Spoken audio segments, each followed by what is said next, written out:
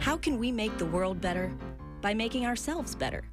The Dr. Joe Show explores how you can make positive personal change by using his groundbreaking and highly effective I Am approach to understand who we are and why we do what we do.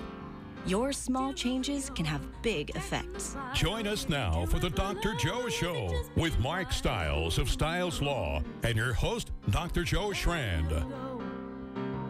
Welcome to the Dr. Joe Show. Nice. Thank you, Mark. Thank you, Dr. Joe. That was a wonderful, wonderful introduction. It was nice to hear clearly Sophie's vocals. We don't get to hear that a lot in pre-production. It's nice to hear. It is true, and for those who don't know, that song is called Van Gogh. I wrote that many years ago, and the vocalist is my eldest daughter, Sophie Schrand of Science with Sophie on YouTube, an award-winning children's science comedy show. So please go check out Science with Sophie. And an amazing human being. Cheers to you, Dr. Joe, for raising such a wonderful human being. 4 of them, actually, but Sophie. Thank you. Yep. And well, they have an incredible mom, Carol. And just about that, I mean, my youngest daughter, Becca, wrote the introductory music to Mark Stiles' Feel Good Friday show. That's right. Well, every digital asset that we have uses that riff that she created specifically for me. That's right. Thank you very much. Good. The same composer who does composing for Marvel. That's right, folks. Marvel. She is the assistant music editor for all the Marvel streaming shows. So if you've watched Moon Knight or Miss Marvel or She-Hulk, and you wait for the credits, you will see assistant music editor Rebecca Schrand. I am amazingly proud of her as well. And if you go to YouTube at Stiles Law, every single video has Becca Schrand composed music to my stuff. I'm very honored to have Marvel's music composer composing my music. Yeah. So yes, I mean, she takes other people's music and edits down, but she will be also contributing in her own way. It's amazing. But I must say, there has been a lot going on in January. A lot of really, really kind of scary, unusual, strange things that are so hard to really wrap our heads around, especially this case in Duxbury. And with that in mind, I'm so honored to have a true expert in forensic psychiatry with us tonight. Tom, could you please introduce our guest? Absolutely, Dr. Joe. Tonight we have the honor of hosting Dr. Ronald Schouten, the Director of Forensic Psychiatry Fellowship at St. Elizabeth's Hospital, the DC Department of Behavioral Health, and an affiliate professor of psychiatry and behavioral sciences at Howard University College of Medicine, and co-author of Almost a Psychopath. Welcome to the Dr. Joe Show. Great to be here. Thanks for having me. It is such a pleasure. And just so folks know, Dr. Schouten and I go back to Mass General days when he also, as he said, there was the author of Almost a Psychopath, co-author with James Silver. Not a memoir, Joe. No. Not a memoir, which is good. And I think that's very important for us to note. Not a memoir, but it was a really important book because there's this whole question of, first of all, what is a psychopath? And how do you know when you're engaged with one? What do you think? Why did you write Almost a Psychopath all those years ago? Well, it was part of a series from Harvard Health Publications about subsyndromal conditions, right? So people who have a lot of symptoms of certain disorders, depression, addiction, alcoholism, anxiety, antisocial behavior, or psychopathy, right? So they have a lot of the symptoms, but they don't meet the diagnostic criteria. So how do we think about those people? It's subsyndromal. They don't meet the full diagnostic criteria, and yet they are suffering. The people around them are suffering from those behaviors, from those symptoms. And how do we understand them?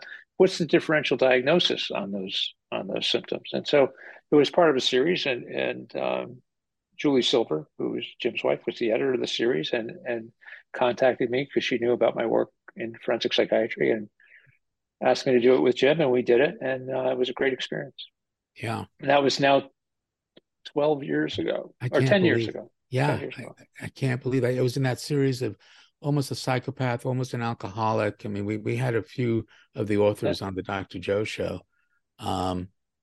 It has been a while, but right now here in Massachusetts, over the last few weeks, we have had some very scary news. There has been a gentleman down in the Cape who may have murdered his wife and may have disposed of the body. And that one, I think, may fit into the category, maybe not just almost.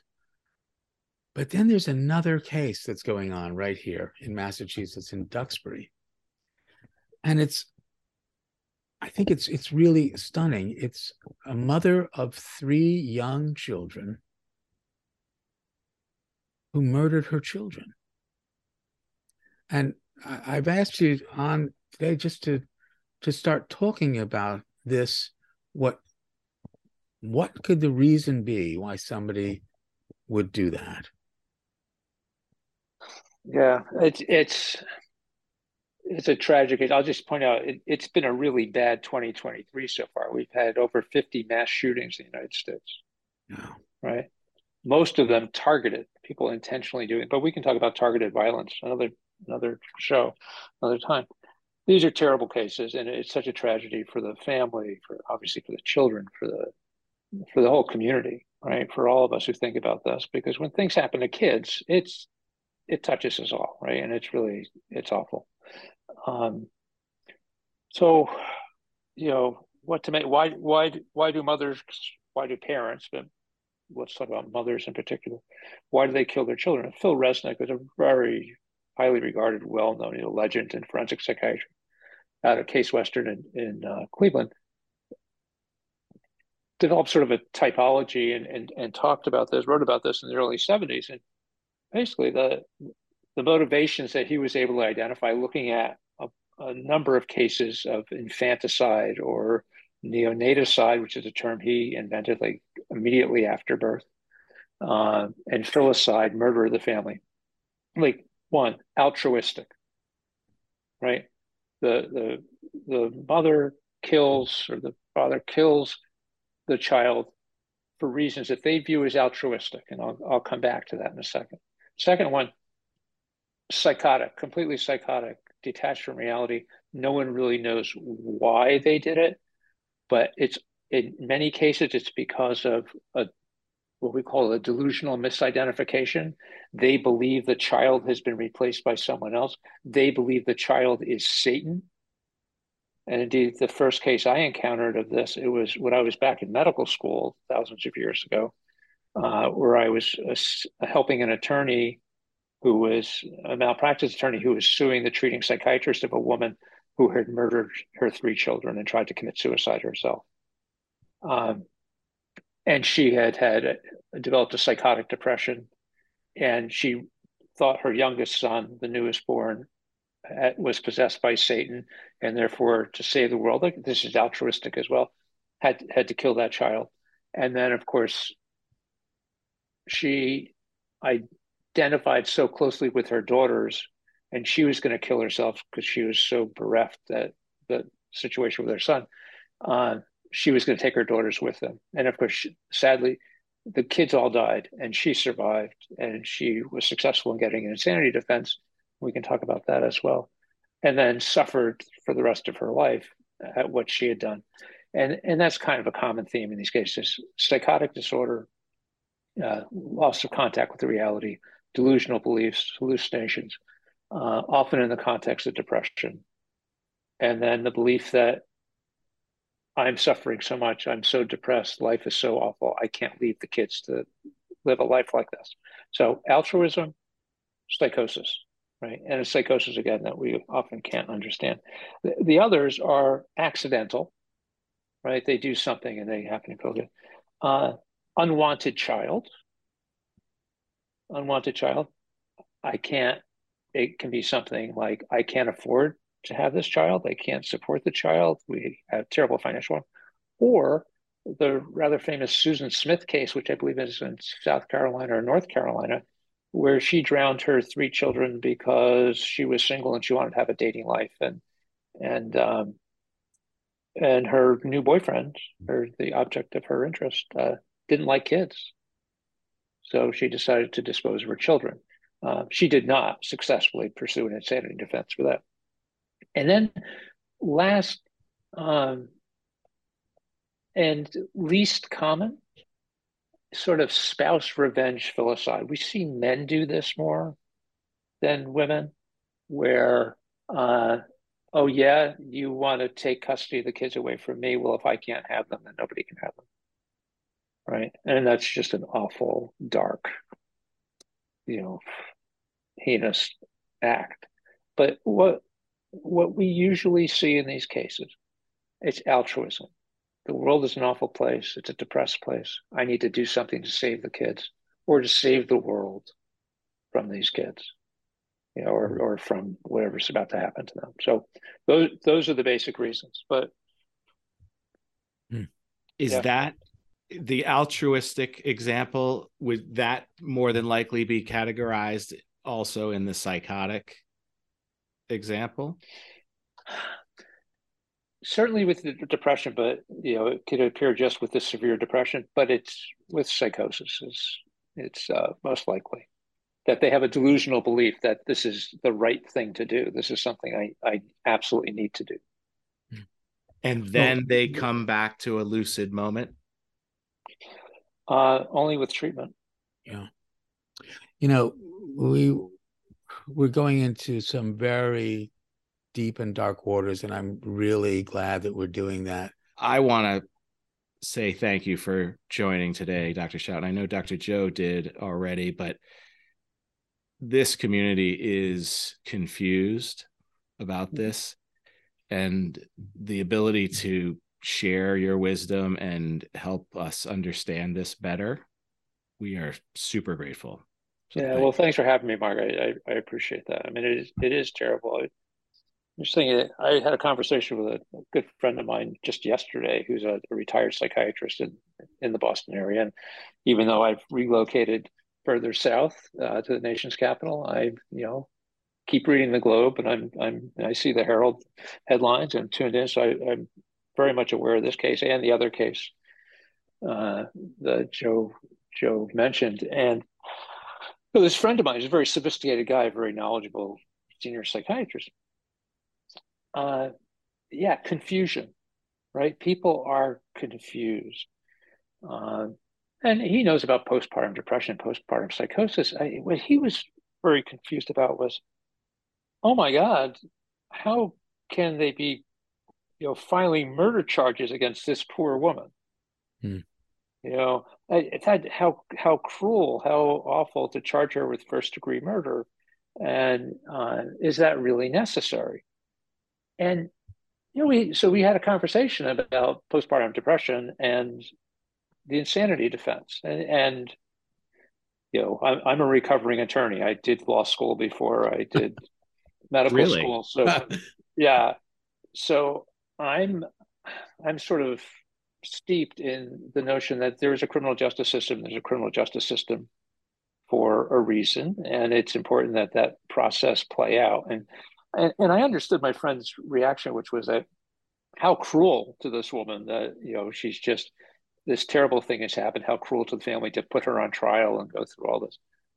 But the point is, we have the insanity defense, which is rarely used and rarely successful. I mean, it's used in about 1/10 of felony cases, and it's successful in 1% of felony cases. It's successful in about 1% of those. I mean, it's a tough sell. Interestingly, when you look at studies of postpartum psychosis, where an insanity defense is raised, it's successful in about 50% of cases. What do you make of that? Why is that? Well, it's really interesting. one level, I think it's because people are so taken aback or so appalled by the idea that a mother would kill her children. There must be something seriously wrong with her, unless you have evidence of other evil do, like wanting to dispose of the children for other reasons, for personal gain. So it's like, oh, must be really sick to have done this, right? So there's an acceptance of that. There's also the idea, I mean, interestingly, England, Canada, Australia, and a number of other countries have what are called infanticide acts. So they defined a new crime of infanticide, and this was based on the notion that women who killed their infants less than 1 year. So it applies to infanticide, children less than 1 year. It's kind of an arbitrary cutoff if we're talking about severe mental illness.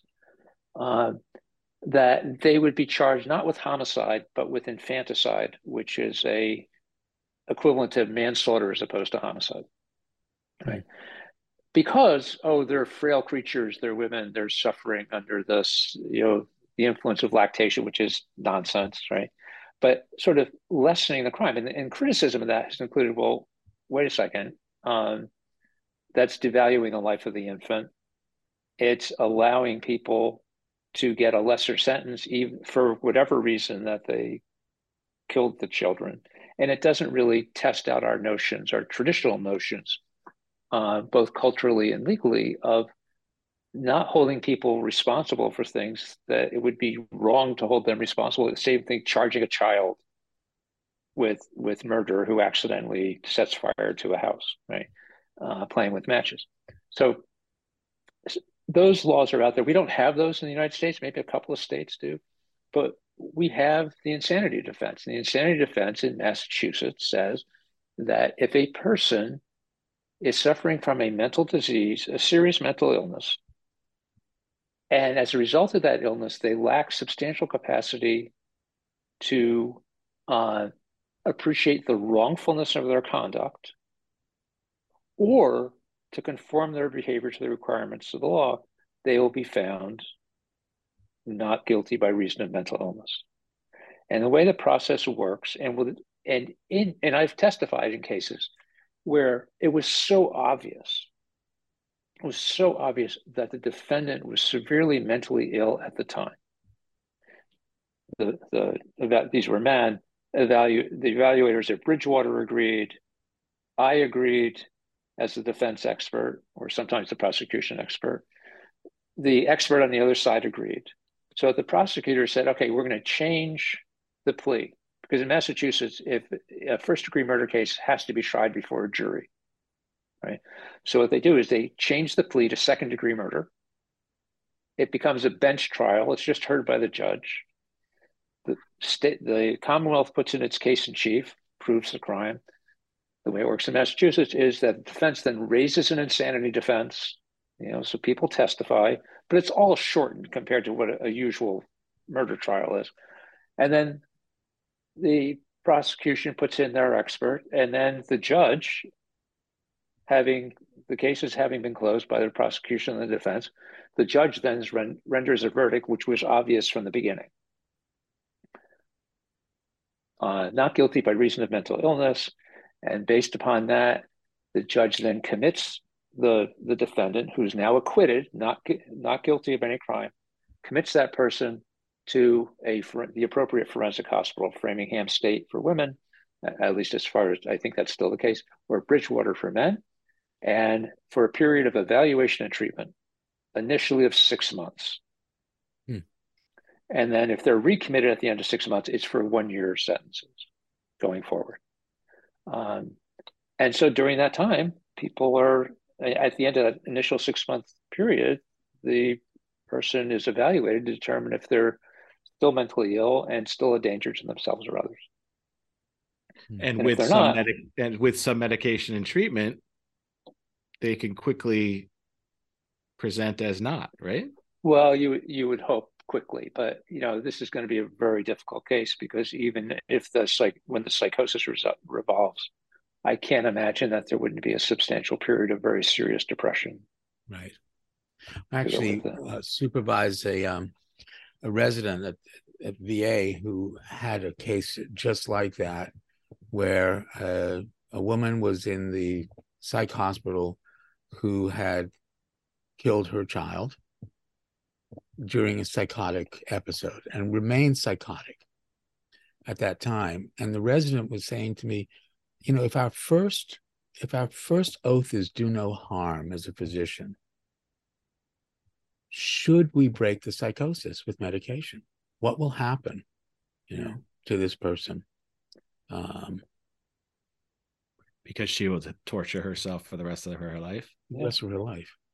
Yeah, I mean, this is not an uncommon scenario. I mean, I have people I evaluated who were found in GRI, and you know, end up at Bridgewater. One fellow killed his mother, and he was just appalled by what he had done, and you know, suffers. It's a lifetime of suffering. But I don't think it's up to us to make that decision about whether a person should remain psychotic, or whether we give medicine that can potentially bring them back to the reality, even if it's the reality of what they have done, and then manage that part. What about from the flip side of it? The victims want some sort of retribution, and the victim, and obviously not talking about this matter, but if there's a victim and that person is brought to a lucid state and released, that eye for an eye is missing for the victim or the family of the victims. Well, interesting. So what typically happens if someone is about to be released from the hospital, the local attorney, the district attorney, will weigh in at the hearing and often allow victim witness statements about the impact on them and their concerns about that, right? In many cases, since most people, especially most people with severe mental illness like this, kill family members, the victims are other family members, and so they may be more willing to have that person back out in the community and try and reconcile some of the pain from this. But you make a good point, Mark, that you know, if it's a random murder in the community by someone with a severe mental illness, others, you know, want that person not behind bars, but somewhere where they're not likely to do this again. Right. And, you know, and don't have a lot of confidence in either the medication or the treatment, or that the person will continue to comply with the treatment. Or those people may simply want that person to be punished, not even, yes, I agree they're lucid now. I agree that maybe it was mental illness, but I'm still unwilling to accept that they can be free after what they did. Oh, sure. But that's the reason why they don't have the final say. You know, right. We allow victims to have input into the process, and we have neutral party judges make those decisions going forward. You're quite an anomaly with the JD and the MD. It's fascinating listening to the breadth of knowledge here. But I do appreciate that initial quote. I'm a recovering lawyer. Yes. That's a really, really good one. MD and JD that we learned here today. Dr. Schouten, I have heard of postpartum depression, but only recently was the term postpartum psychosis brought into my world. Can you help other people who are confused about all of what's going on and help us understand the difference? Sure, I'll try. Postpartum depression is really common.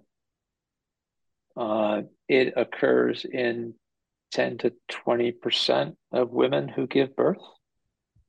It's marked by the classic symptoms of depression. There are some differing factors that I won't go into all the details, but major depression, right? Depressed mood, sad all the time, lack of enjoyment of activities, lack of pleasure in having a newborn or being with family or engaging in the usual things that one would think would be positive and enjoyable. Sleep disturbance, difficulty falling asleep, difficulty staying asleep, or sleeping all the time. Feelings of hopelessness, helplessness, guilt, irrational guilt about things, low energy, difficulty concentrating, loss of appetite or overeating, either agitation or sitting around and being very sluggish and, basically sitting and not moving, and thoughts of harming oneself, the suicidality, and everything from thoughts of doing that to actually efforts to do it. So those are classic symptoms of major depression. They come on differentially in the postpartum period. They are likely, there doesn't have to be a history of mental illness, but there's often a history of depression in the family, especially bipolar disorder, so manic depressive illness. And it does seem to be related to the shift in hormones postpartum, right? So that's postpartum depression. Now, depression can become so severe that it becomes a psychotic depression, right? And postpartum depression is very common in people who, like I said, there's a tendency to bipolar disorder in the family, so manic depressive illness in the family. And so the most common form of manic depressive illness is mixed state, where people have both manic and depressive symptoms, right? So imagine this in someone who's just given birth, has primary responsibility for a newborn, is told, oh, you must be so happy you have this child, and is feeling down and despondent and hopeless and not really interested and irritable, right? So that's the depression part, right? Psychosis, like schizophrenia and other related psychotic disorders, is a disorder in which people lose contact with reality and they experience delusions, fixed false beliefs that are held, that are unshakable, even in the face of all evidence to the contrary, right? Of course, so it's really, the depression is really difficulty with feelings, and then the psychosis is difficulty with thinking. Is that fair to say? Yeah, that's a great way to characterize it. Okay. And postpartum psychosis, whereas postpartum depression up to 20%, maybe more. And by the way, that doesn't include the baby blues. People would have low level, just, I'm kind of down and exhausted and kind of sad and not as happy, but they don't have, it's subsyndromal, right? They don't have all the symptoms of major depression. But yeah, it's a disorder of thinking about how the world and what the world is, and who is this the same person? Are you my husband? Are you not my husband? Is this the baby? The baby was switched. Those sort of delusional beliefs, again, fixed, false beliefs, unshakable, and unsupported by evidence to the contrary. So, and when that's presented and identified, how is it treated? Well, postpartum psychosis really ought to be treated in an inpatient setting, right? People, as soon as it's recognized, really the person should be hospitalized, because it is so rapid in how it develops. It evolves very quickly. And it's, by the way, it is uncommon. It's in, I think the numbers I found were like 1 to 2 births per 1,000. So help me with the arithmetic here. What's that, 0.1%? Yeah. So the most common thing is people say, oh, you'll feel better, because no one wants to believe that this could really be happening to them, because it's so unusual, right? And the person is quietly sitting there going, oh my God, what the hell is wrong with me? I'm having these, until they lose that degree of insight. Mm-hmm. So hopefully that helps me. Is it misdiagnosed as postpartum depression in the beginning? Or is it is it present so differently that they wouldn't be confused? It can, if it's postpartum psychotic depression, it initially presents as depression and evolves into the psychosis. Okay. In most cases. But postpartum psychosis, it can be just like flat out of the gate, psychotic thinking. Very rare. Thank goodness, it's very rare. But with devastating effects. So we were talking about children with this, obviously. Was there something you wanted to comment on about that, Dr. Schouten? Well, not so much about the children, but childbirth, child rearing, for those of us who have children, fortunately, much older now, it's not easy, right? They don't come with instruction manuals, no matter how much prep they give you at the hospital. Kids can be colicky, you're sleep deprived, irritable. It's very difficult. There are all sorts of strains or disappointments, or it's hard. So the idea of harming a child is usually fleeting, but it's not that uncommon, especially in people without mental illness, like normal controls, right? Of people who have these thoughts about, oh, I'd just like to get rid of this kid, right? And it's terrible. It's a shameful thing that people have a hard time talking about. But if they could talk about it in a mother's group or in a parents group, like, yeah, this is really hard, and there are some times I'm really at the end of my rope. Yeah, me too, right? That sort of support is really helpful. The other thing I should point out, because I've treated a couple of women with this, intrusive, what we call ego dystonic thoughts of Can you just harming. explain what ego dystonic is? Okay, ego dystonic. I mean, it's a thought that I don't like. Yeah. It's foreign to me. It upsets me that I'm having this thought. And it's intrusive, right? There are some cases of obsessive compulsive disorder with intrusive thoughts, compulsive thoughts about where the mother just keeps having this intrusive thought, I'm going to hurt my baby, I'm going to hurt my baby, right? Rarely do they do so, but they struggle with overwhelming anxiety, this sort of overwhelming anxiety that comes with OCD when people resist their obsessions and compulsion. But of course, then there's the terror of it.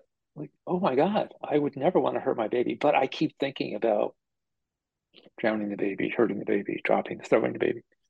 And I've treated several people with that successfully with standard medications for obsessive compulsive disorder, plus cognitive behavioral therapy referrals to help them manage the thoughts as they come back. Would some of those people sadly wind up suiciding because they just cannot tolerate the idea of hurting someone else? There is that risk. It's not nearly as high as the risk of somebody suiciding, it's sort of a murder suicide with psychotic, postpartum psychosis. What about the recurrence of a postpartum psychosis? If it happens once and you have another baby, are you at higher risk for it later on? I don't have any data on that, but I would assume so. Certainly, it's true with postpartum depression. Women who have an episode of postpartum depression and then have a subsequent child are at increased risk of another episode, for which they're then prepared, right. In advance.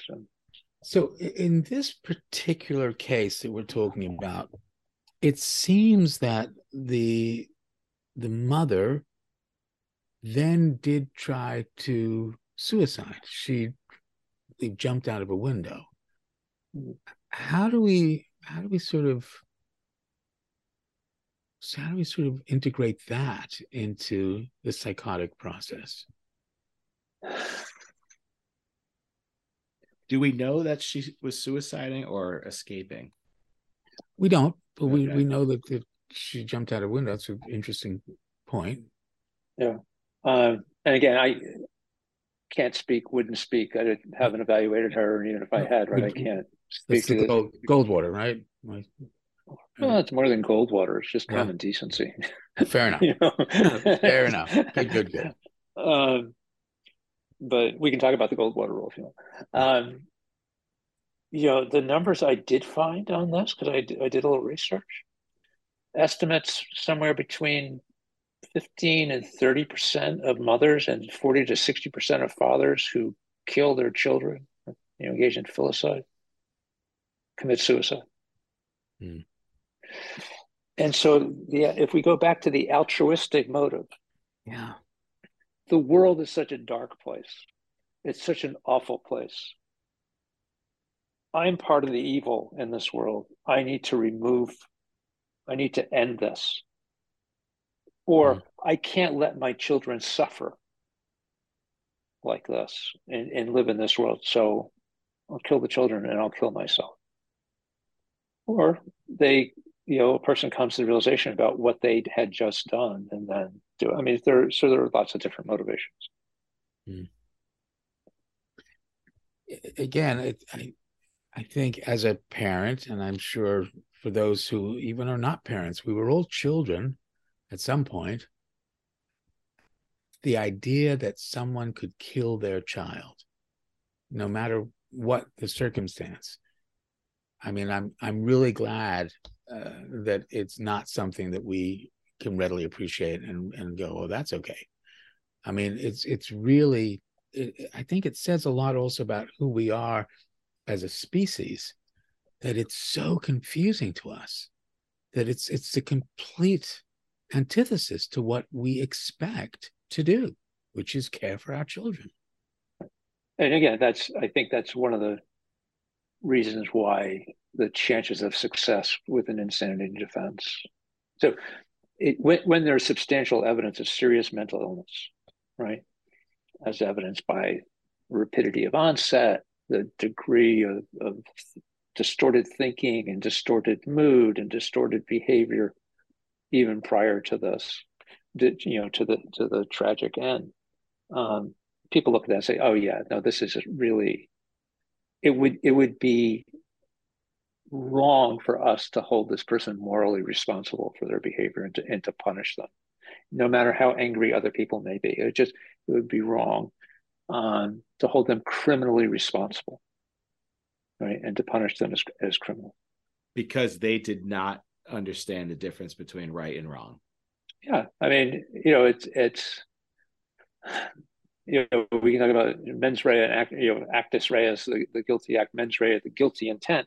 Well, she had the guilty, somebody like this has the guilty intent, but their guilty intent is influenced by a severe illness that renders them unable to appreciate the wrongfulness of their conduct or to conform their behavior. Now, wrongfulness of their conduct, we tend to think of that as legal wrongfulness. Did they know it was against the law? Did they know that somebody else would stop them? Right. And in many cases, if you look at the Andrea Yates case down in Texas from a number of years ago, killed their 5 children. If you look at a number of these cases, the woman who kills her children waits till the husband is out of the house, waits till no one's around. So clearly knows that someone else would stop it. So wait, isn't there knowledge of wrongfulness? But years ago, very famous Justice Cardozo from New York and then on the Supreme Court, came up with the concept of the deific decree defense. In other words, as Abraham, God instructed Abraham to kill Isaac, right, as a test of faith. Well, if God comes to someone in their delusional state, or they believe God has come to them and commanded them to do this, even though they know that they're violating a law, even though they know that if a policeman was there, they would stop them. So they have knowledge of legal wrongfulness. The moral certainty, the belief that this is morally compelled, deific decree, decreed by God, still qualifies as lack of appreciation of the wrongfulness of the conduct. So let me lead off by saying this is the most difficult part of the I am. And for our listeners, they know that the I am is saying that we're always doing the best we can. This is my current maximum potential, that I am doing the best I can in response to the 4 domains of your home, the social domain of the rest of the world, your biological domain of your brain and body, and the I see, how I see myself, how I think other people see me. The I am never said, though, that we were going to get it right, just that we were going to try.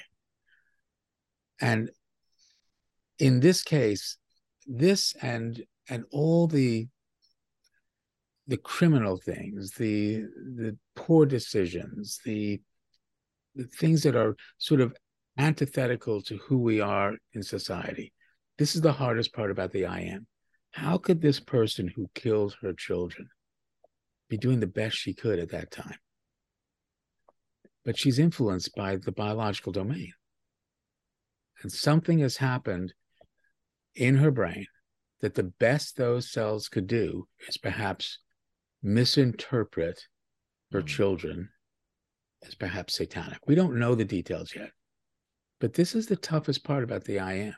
How can crime, I'm not saying that this is a crime, but how can a crime still be the best one can do? What do you think, Dr. Schouten?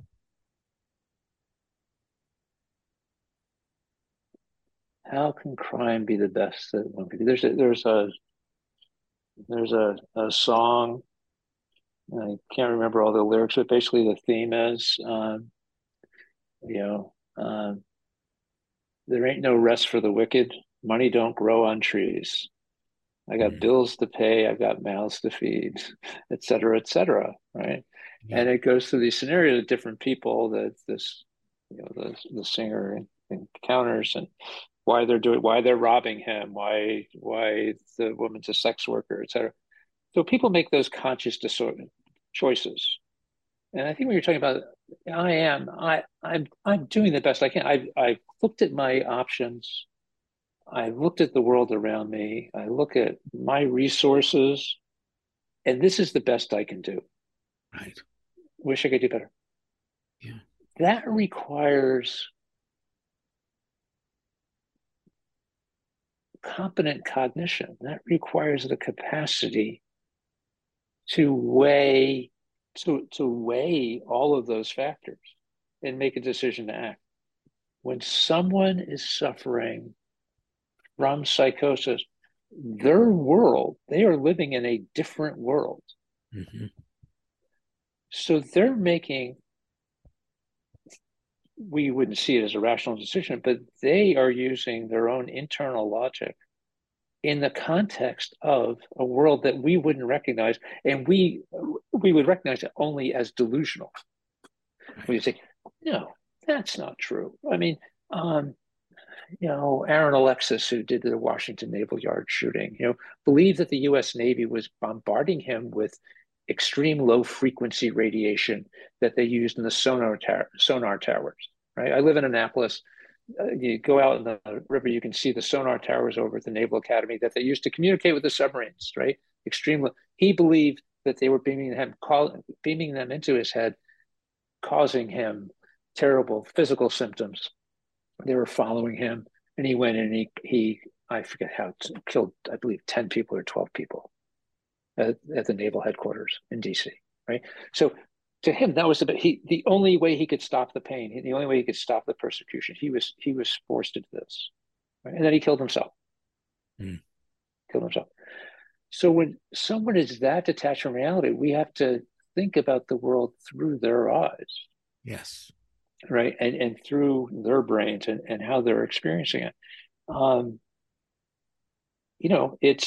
It's a question of was the behavior, if the behavior was the product of a severe mental illness, was their behavior consistent with the mental illness? Were they really acting in self-defense against, this is the McNaughton case, the original McNaughton case, where the person was acting self-defense because he thought that the Tories were out to get him. Right. So, doing the best they can, but in a different reality. Right. Maybe not the multiverse, the Marvel multiverse, but it's a different reality. But it's still, it doesn't mean you're not held responsible for these things, right? I mean, you in some way, because if you think about it, what do we do here as a psychiatrist and psychopharmacologist? We may suggest an antipsychotic medication. And that's a small change in the biological domain. We change the environment of those brain cells. Our hope is we change the response of those brain cells. And the person's psychosis breaks, and they are back in touch with the reality that we share. But what have we done? We've just changed the environment of a cell. You change the environment, you change its response. And so the IM is saying that means, if that's the case, then nothing's broken, but we're just changing an environment. And we don't know why people become psychotic completely. We don't know why people become depressed biochemically completely. We have got a lot of ideas. But it doesn't mean that we still don't have laws, that we don't have expectations, that we don't have things for our social domain that we agree to. And that is part of, I think, what we're seeing here. I think that we can all agree that this makes no sense, what happened. And yet, it happened. We share that together. Sure. I mean, and we have laws, but as part of our legal system, we've now, it's true in most cultures, part of our legal system, we recognize that we're not going to hold people responsible if they meet certain criteria. And regardless, there are different criteria in different jurisdictions. But Michael Moore, who's a lawyer and a philosopher and is now at Penn, wrote in a book years ago, Law and Psychiatry, Rethinking the Relationship. He said, look, you take all the different insanity defense standards.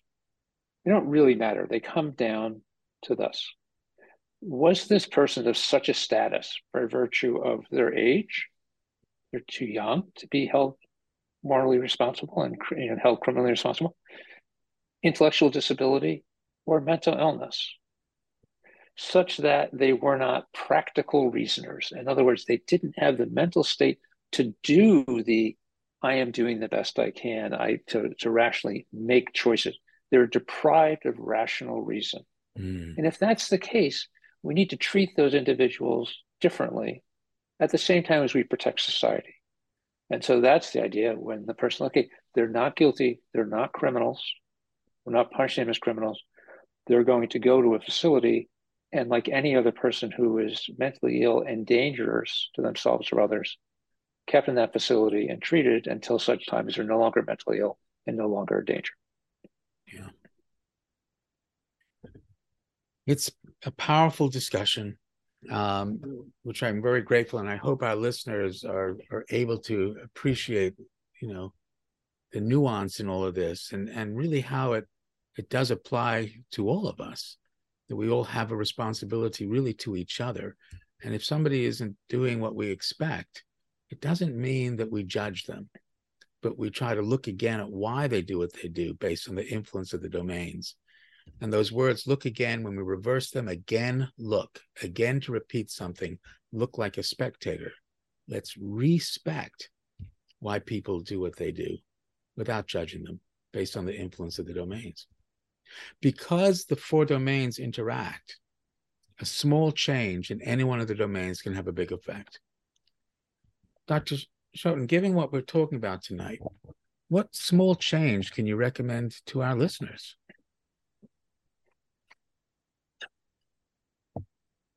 Pay attention.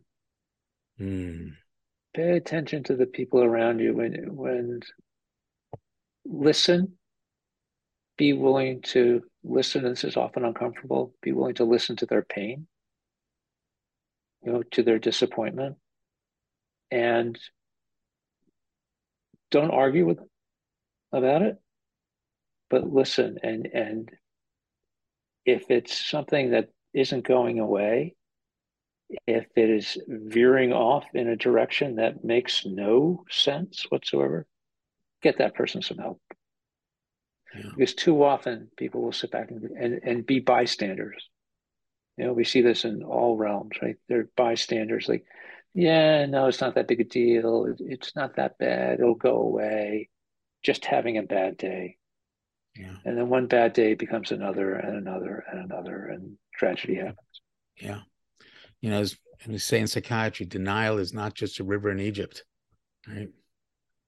The other truth of the IM is everybody's got one. you're part of someone's home or social domain, and through their IC domain, they're interested in what you think or feel about them, which has an effect on their biological domain, because it feels different when you feel respected or disrespected. So what this means, you control no one, you influence everyone. You get to choose the kind of influence you want to be. Dr. Ronald Schouten, what kind of influence do you want to be? The thing that I've always valued is being a teacher and giving opportunities to people, because I've had so many opportunities. I've been really blessed and had a chance to do things and in so many different areas. I mean, what I would like to see most is give people the opportunities to go into these fields so that there are some resources, because right now we have such a deficit in terms of numbers and talent in all clinical professions, but certainly social work and psychology and psychiatry. We more child and adolescent psychiatrists retire every year than we graduate from all of the fellowship programs in the United States. Mm. So I think my influence, I would like to make an impact in terms of education and sort of spreading the word and making sure we have a workforce that can help attend to these very issues. Terrific. How do people get a chance to study with you? Well, I still periodically teach the residents at MGH McLean. I do CME courses for the Mass General Psychiatry Academy. I'm teaching at St. Elizabeth's. I teach the Howard residents and medical students. So I guess, come to Howard University College of Medicine, or come to St. Elizabeth's for a residency. And every once in a while I get to be on a show like this. So, yeah. Well, we appreciate that so much. Yeah, folks, we're all in this together. And that means that we really have an opportunity to help each other. And Dr. Schouten, you are definitely doing that on such a broad scale. So appreciate you being here tonight. Thanks so much. Thank you. Thank you, Doctor. Good night, everyone.